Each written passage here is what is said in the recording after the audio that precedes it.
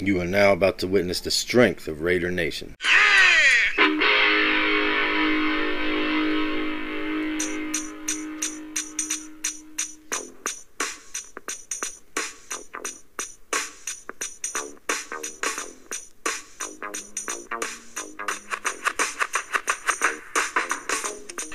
Woo! What's up, Raider Nation? Guess who's back? Yeah, I know y'all missed me. What, no one missed me? Whatever. I've been away for a while, but rest assured I'm not really going anywhere. Had some technical difficulties, and now I'm back. Rest assured I don't plan on going anywhere. Like I said, I just had some things to take care of. And I love doing this podcast, but sometimes real life interferes and you got things to take care of. But I'm back, we're here, and we got a lot to talk about. This is the New Era Nation podcast, a Raiders Nation podcast about everything Raiders and some things a little bit about the NFL. And we have just completed Week 11 in the NFL schedule. Welcome, everybody, and as always, thanks for listening. Thanks for the support. Any listener support, any kind of support's appreciated. You guys listening, giving feedback, that's great. I really appreciate it. And isn't it a lovely morning? You beat me to the punch, Sheriff. How you doing? It's good to have you back. Yeah, it's a fantastic, lovely 3-game winning streak on the verge of making the playoffs morning, Sheriff. Thanks for asking. It's a real nice time to be a Raider fan right now. It's a real nice time to be a Raider fan, period. The entire nation never wavered. I mean, we've watched this team break our hearts year after year. But for the nation that's stuck behind them, you deserve this glorious masterpiece that is beginning to unfold. Never mind what that noise was. I don't know what it was, and I don't have time to go back and edit it. Now, masterpiece might be a little strong, but this is definitely a sexy beast the Raiders are putting out there on the field. And it is a beautiful beast, majestic in its power, admired for its willpower, never giving up on any game, fighting till the end. All right, enough of that. Let's get to this 3-game winning streak the Raiders on. Where I come back after 3 wins, and where do I find these Raiders at? Well, prior to the 3-game winning streak, where were they sitting at? 3-4.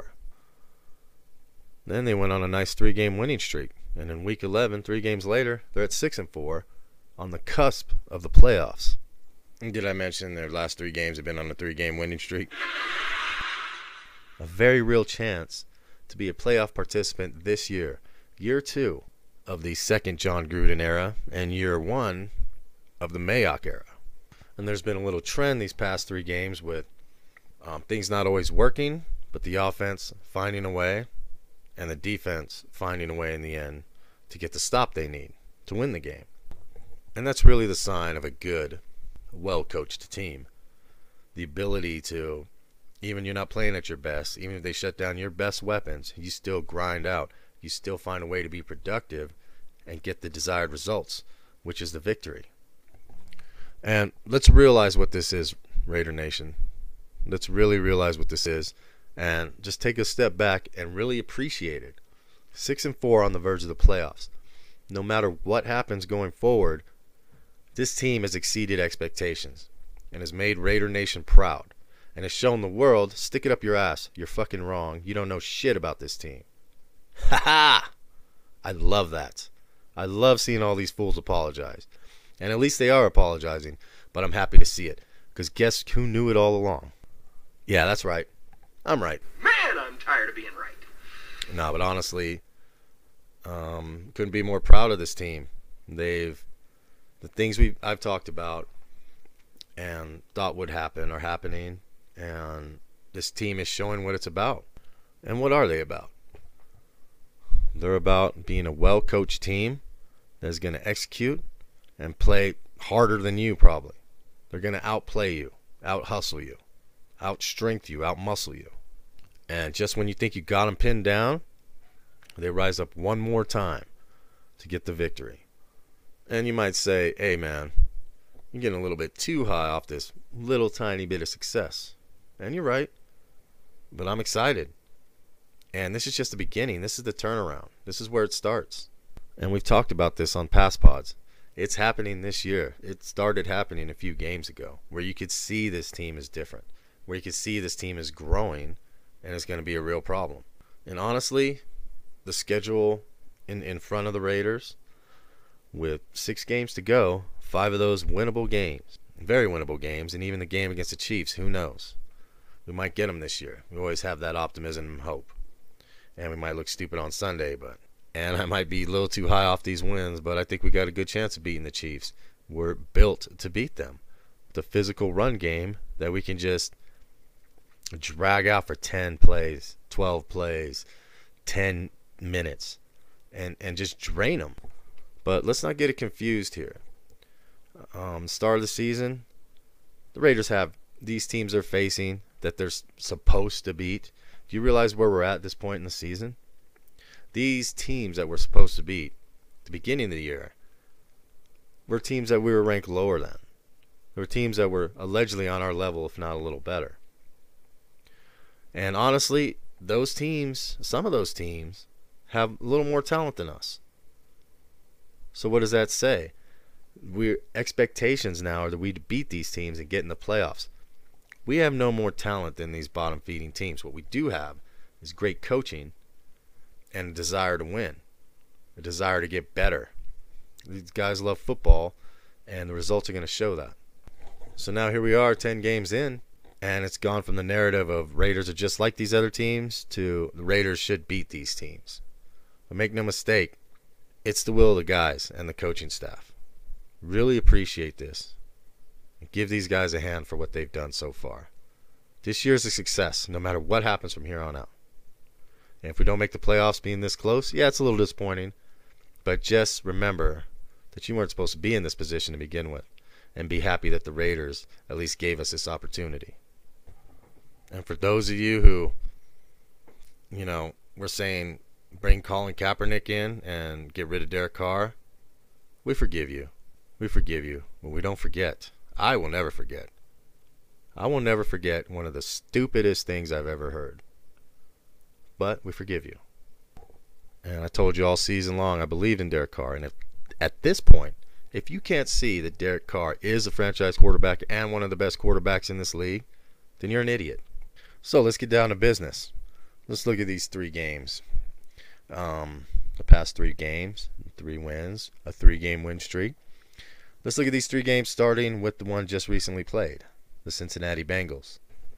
Did I say Bengals? Bengals. Cincinnati Bengals. Yes, they beat the Cincinnati Bengals 17-10, which some could look at and say uninspired performance, lackluster. Maybe, sure, but the Bengals and the Raiders did come out a little flat, offensively and defensively. The lines just came out flat, and the Bengals came out inspired, ready to win.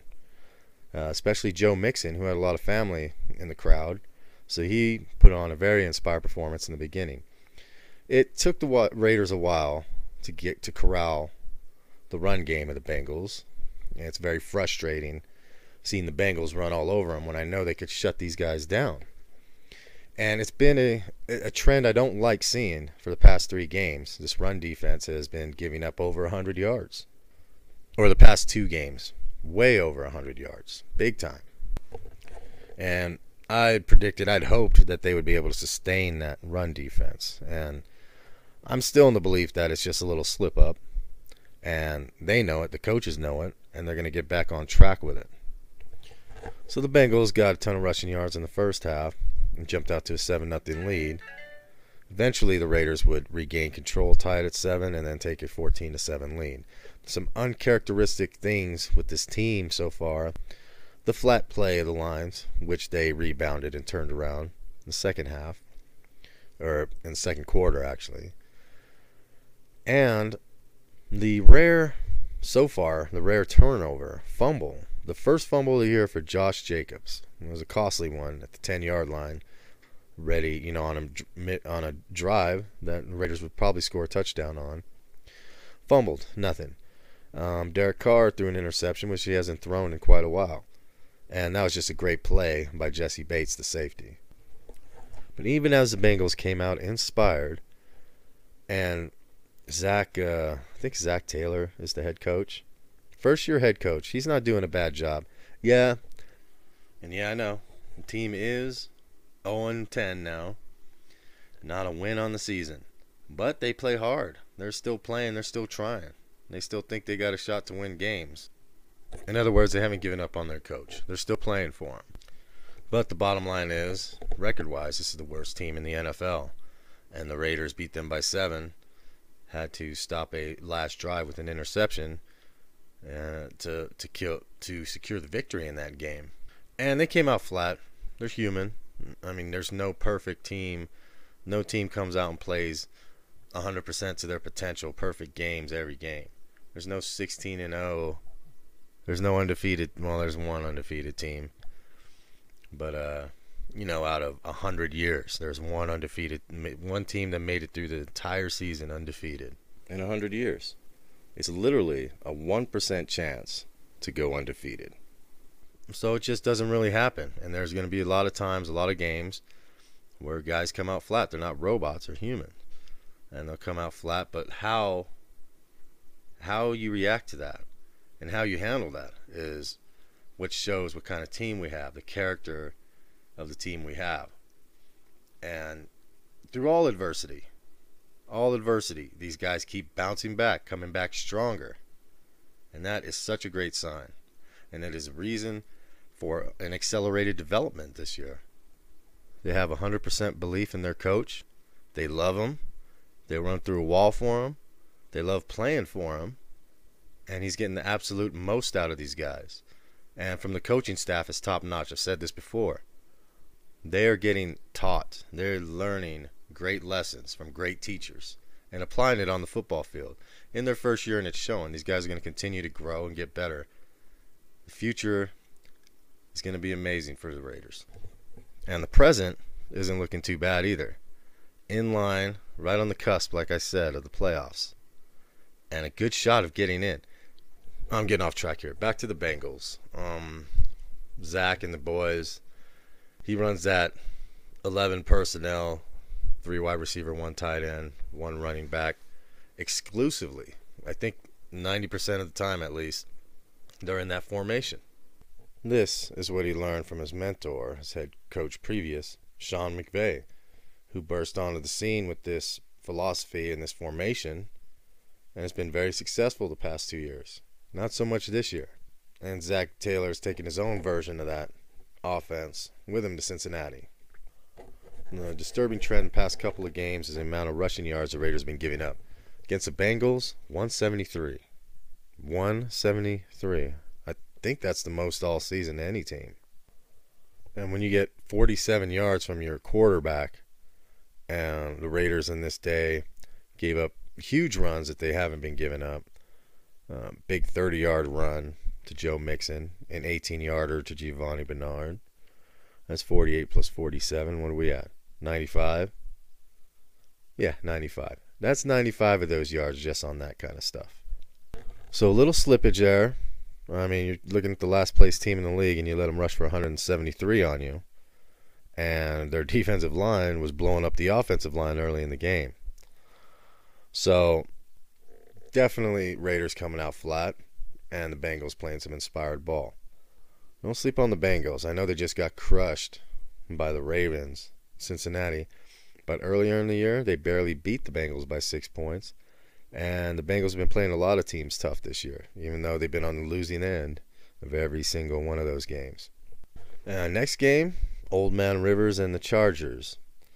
I got a lot of things wrong on this game. Fantasy predictions and all that. And throw that out the window. I got the spread right, and the Raiders win right. But the fantasy was way off on that. But that's not the important thing. The Raiders had a tough game, and I had underestimated the Chargers and their run game and their defense, especially their run defense. But against the Raiders, they came to play, and they gave them all they could handle. That defense was taking it to the Raiders most of the game, especially early. And another game where things ain't going great. You had to fight some adversity. But in this game, you couldn't ask for a better start to a game. This is the game. Eric Harris had 2 interceptions on the first 2 drives, was responsible for 10 points.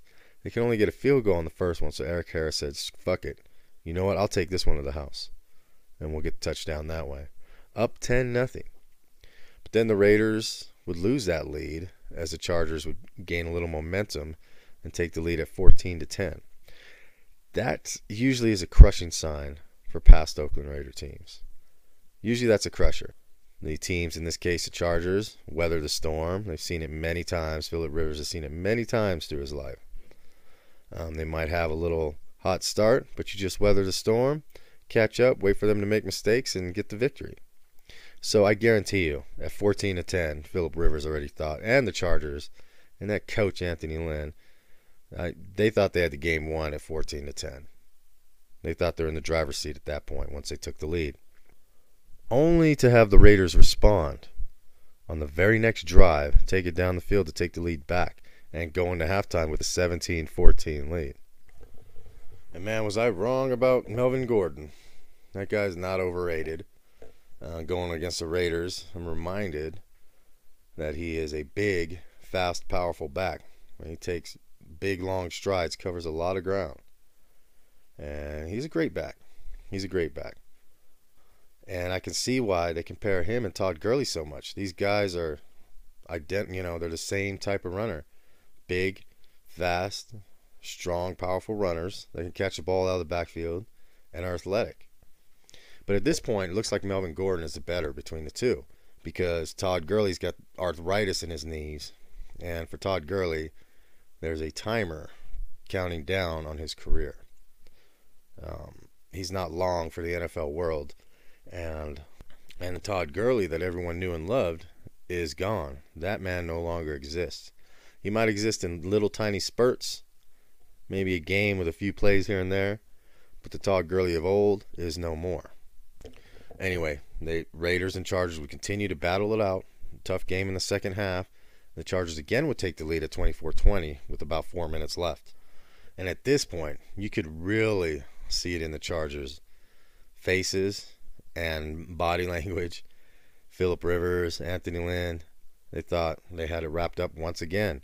Oh, they surprised us. The Raiders surprised us a little bit and fought back a little bit more, but we got the lead. They're done now. We just got to wait for the defense to get panic-stricken Derek Carr in some situations and get the ball back and run the clock out. But this isn't panic-stricken Derek Carr, and this isn't the Raiders of the past. Derek Carr would lead the comeback drive to take the lead, and the Raiders would get the victory. But lost in that was a surprising, very surprising performance from the defense, who I had made fun of on the previous pod. And, man, who saw that coming? I'll tell you who. Nobody. Nobody saw that coming. And if you tell me you did, you're a liar. 5 sacks, 3 interceptions, 1 pick six. And it was a great day for the defense. On the pass side of the ball. On the pass side of the ball. It was a horrible day on the run side of the ball. And the run defense has been dominating for most of the year. In these past 2 games, starting with the Chargers, started to show some chinks in the armor, the run defense.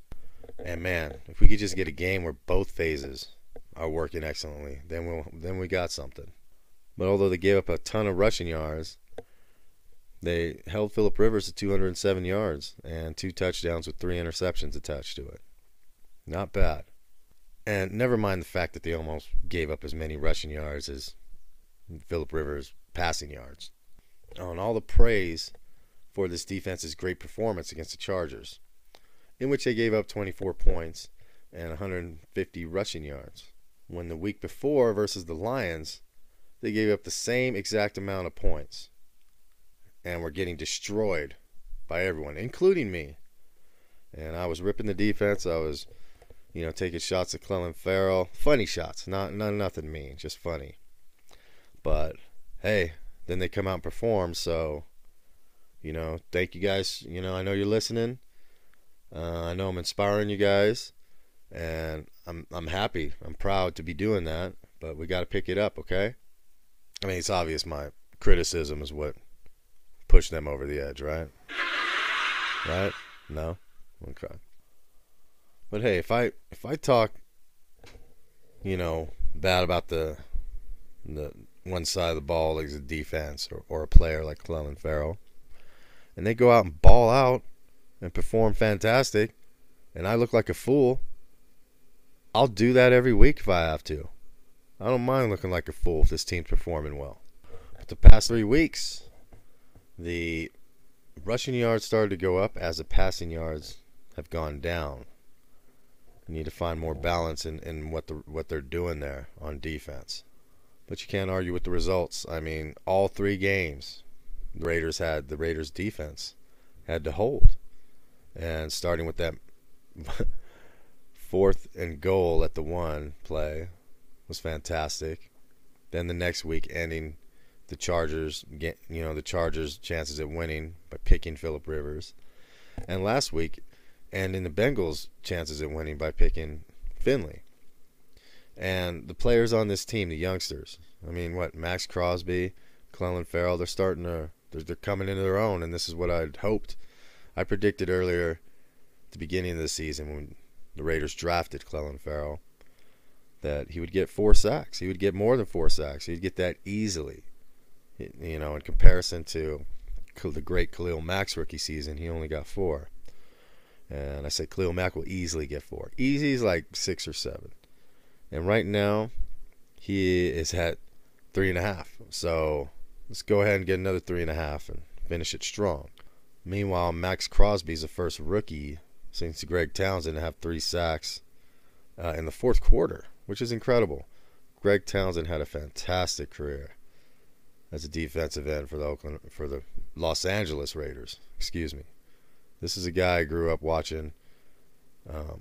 The first defensive end, designated super pass rusher of many. First it was Greg Townsend. Then came Anthony Smith, and Anthony Smith was a beast when he came out.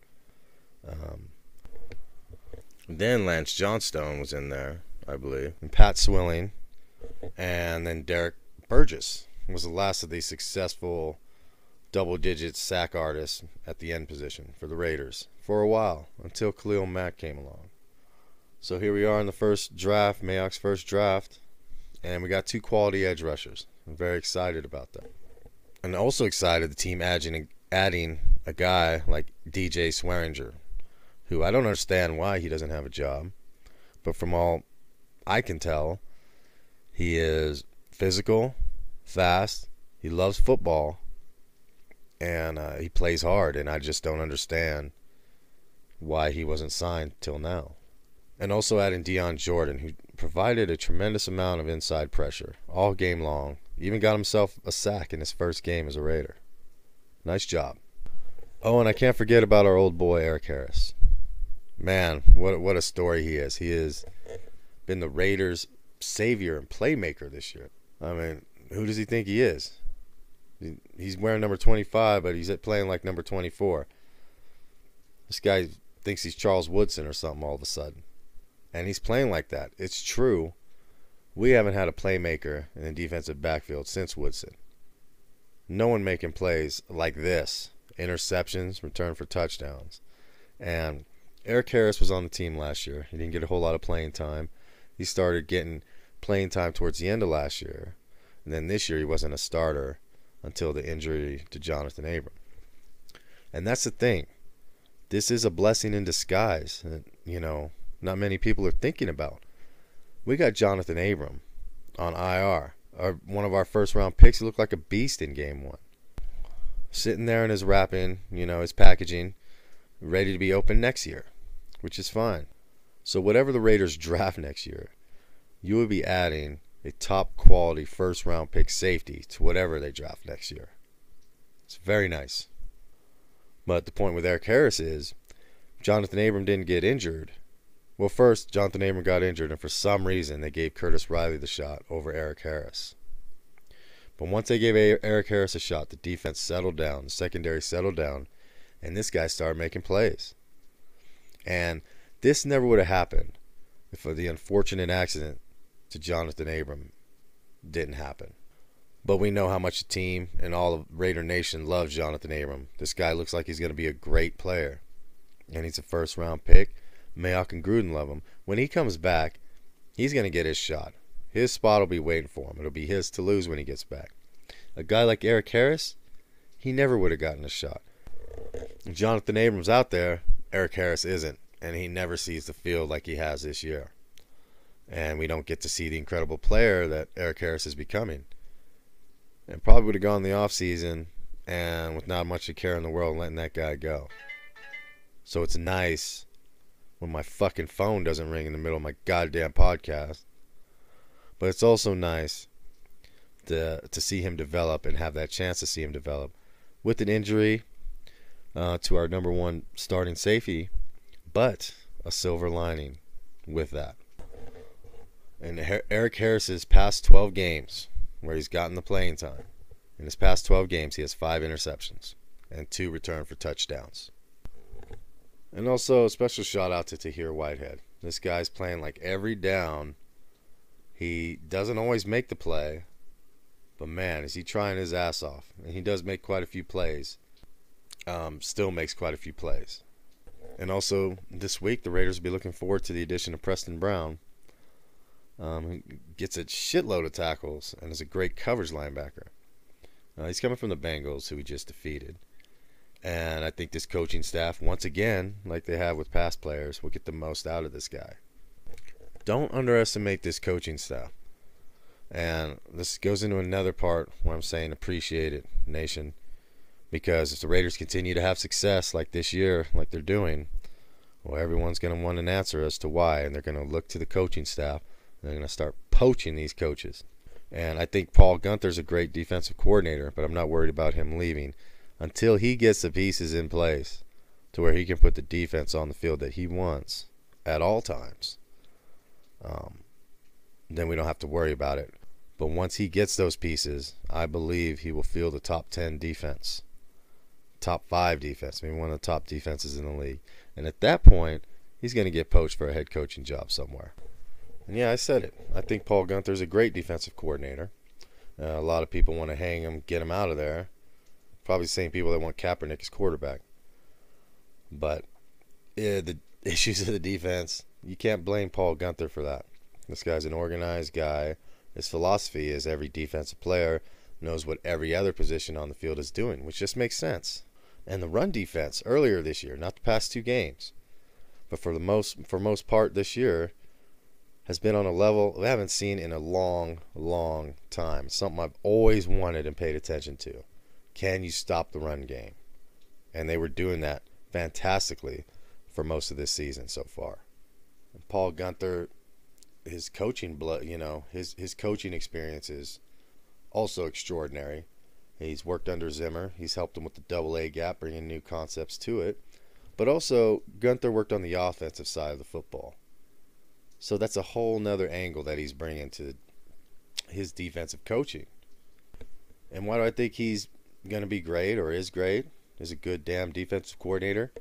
I look no further than Robert Saleh, whatever his name is. The defensive coordinator of the 49ers. Right now, they got one of the top defenses in the league, and everyone's praising Robert Saleh as a great defensive coordinator. Previous to this year, for 3 years, his team ranked in the bottom 10 of the NFL in points and yards. All of a sudden this year, they're exploding on the scene. They're devastating the defense. And why is that? Well, there's some talent on that defense. When you got 5 first-round defensive linemen, first-round picks on that defensive line, you better be able to do something with it. And in this case, and in most cases, about 2 or 3 pieces away from being an elite defense. And that's what happened with the Niners this year. They got the pieces they needed. Nick Bosa off the edge, providing a tremendous boost to the pass rush.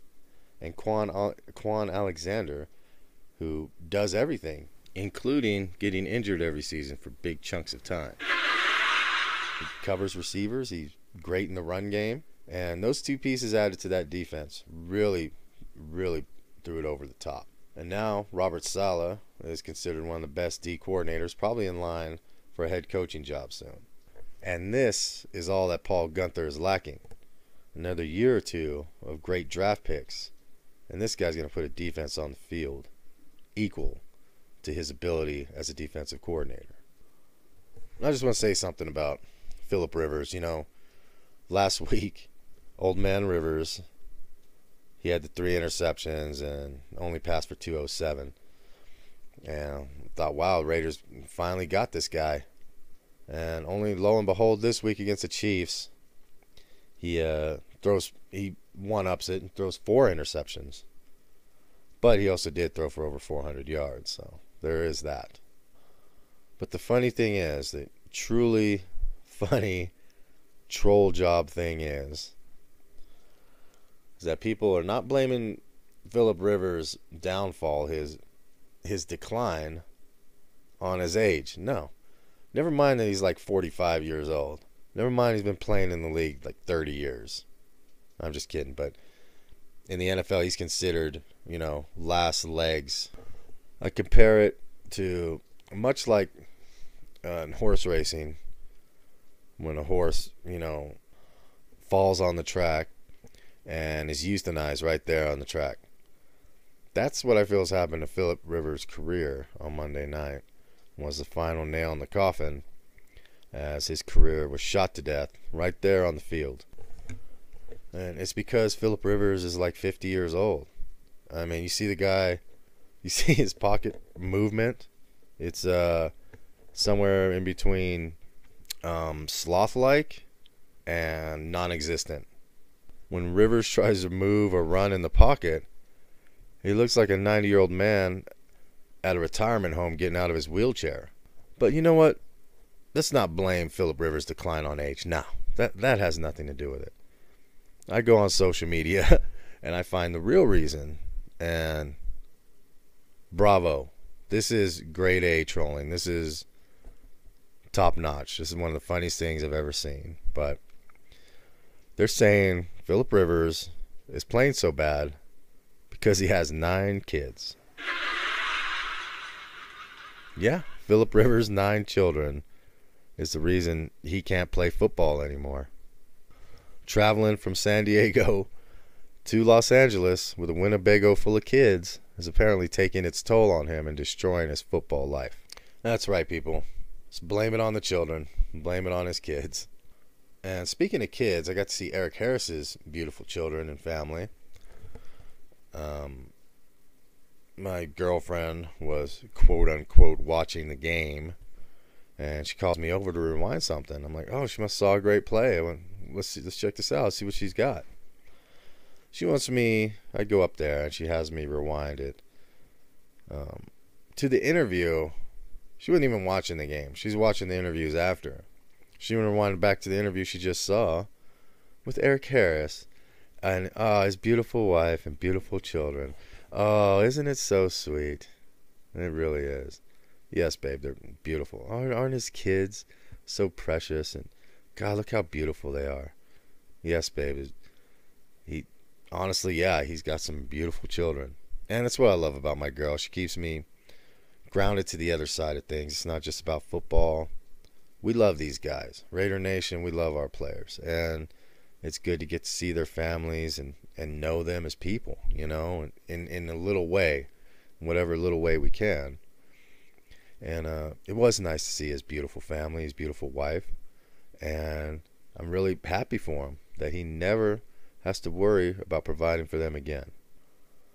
And thank you for your play, Eric Harris, along with basically the whole team. I want to thank for what they've given the nation this year. A present, something not expected, the gift of hope. Hope for now, hope for the future.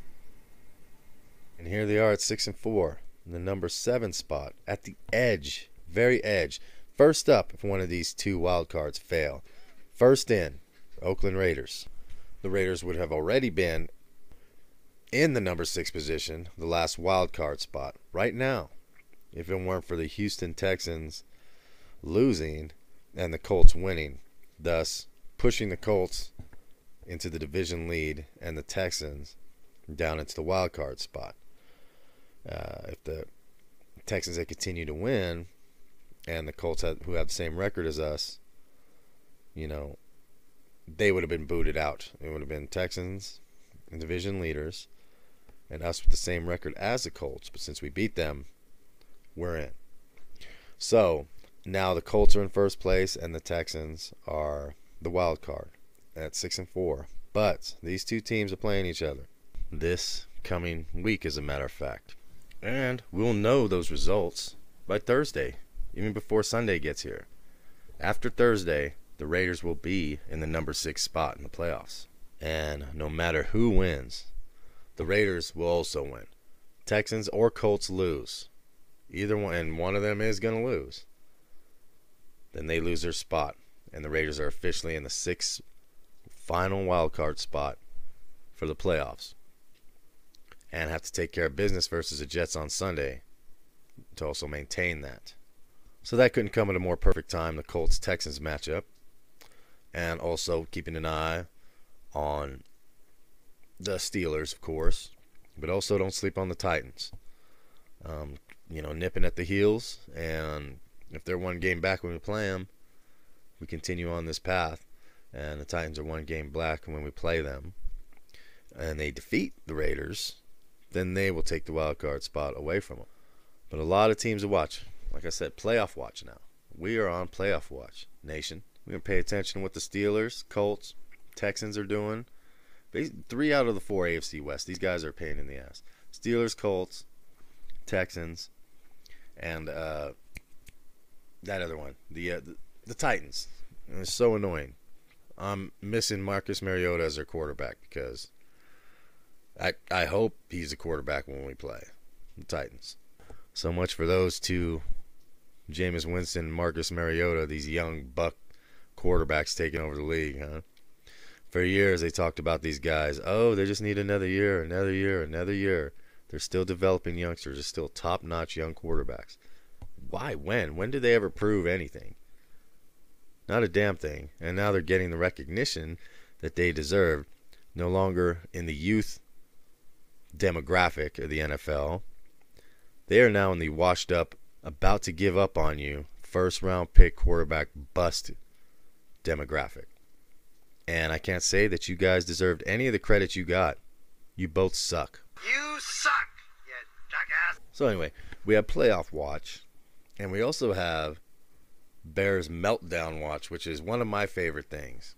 I mean, you have Mitchell Trubisky over there, who, and I can't be the only one that sees this. When this guy smiles, he looks like a 90-year-old man with his dentures out.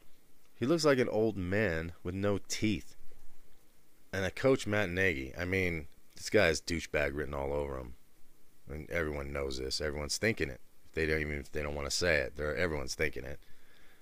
Imagine you walk into a job and they point you to Matt Nagy and say, hey, that guy's your boss. You working for him. Well, you're already dreading life. You're going to be, well, I'm not going to be here this is probably my last day. I'm not working for that fucking douchebag. And the Bears, another annoying franchise with annoying-ass fans. Do you know, at the beginning of this year, Mitch Trubisky was a favorite to win the MVP. Mitchell Trubisky. And you know why? Because a bunch of Bears fans went into casinos and put bets on Mitch Trubisky to win the MVP. You must be joking. How stupid does that look now? How dumb are you guys? Jesus. So Bears Meltdown Watch continues as we hope for a top 10 pick. And all you Bears fans who piled on when the trade happened, talked all that shit, thought you were going to the Super Bowl this year, who bet on Mitch Trubisky to be the MVP. How's it taste right now, Bears fans? Come get a taste. How do you like that? How do you like that? And nice job on Halloween, Khalil Mack. Putting a sign and hiring a guard to say you are not giving out candy on Halloween. Very classy. The number of Khalil Mack costumes in the Chicago area just went down tremendously. So we move on to week 12. And another great week to look forward to, Raider Nation. Going to New York, playing the Jets. This is a big game. Huge game. Every game from here on out's a huge game. And this is no guarantee. The East Coast flight, the 10 a.m. dreaded start time, which I'm not really worried about. Gruden will have these guys prepared no matter what. In midnight, if they're playing at midnight, he'll have these guys prepared to play. But got to handle business versus the Jets. And here's one thing I want to touch on is we have 6 games left. 6 games left, and they're all winnable games. But they're also all losable games, right? On the schedule remaining, we have the Titans and the Jaguars, both formidable teams. Don't underestimate the Titans. Don't underestimate the Jaguars either. By the time we play them, Nick Foles could be rolling, and that defense could be re-energized.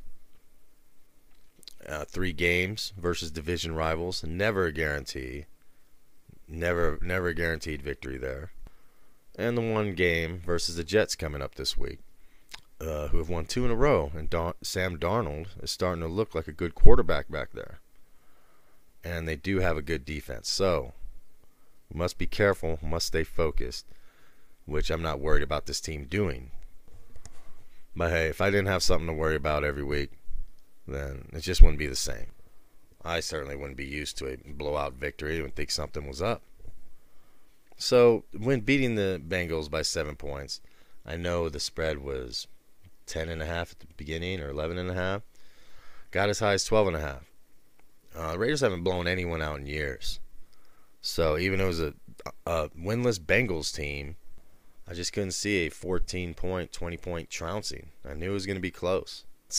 And that's how it's going to go when the young team is learning to win, finding its way, finding their identity, and learning how to win in this league. And I have a preview up here with the Jets in the next couple of days. But for now, that's all I got. It's nice to be back, Raider Nation. I'm sorry for leaving for so long. I know you miss me.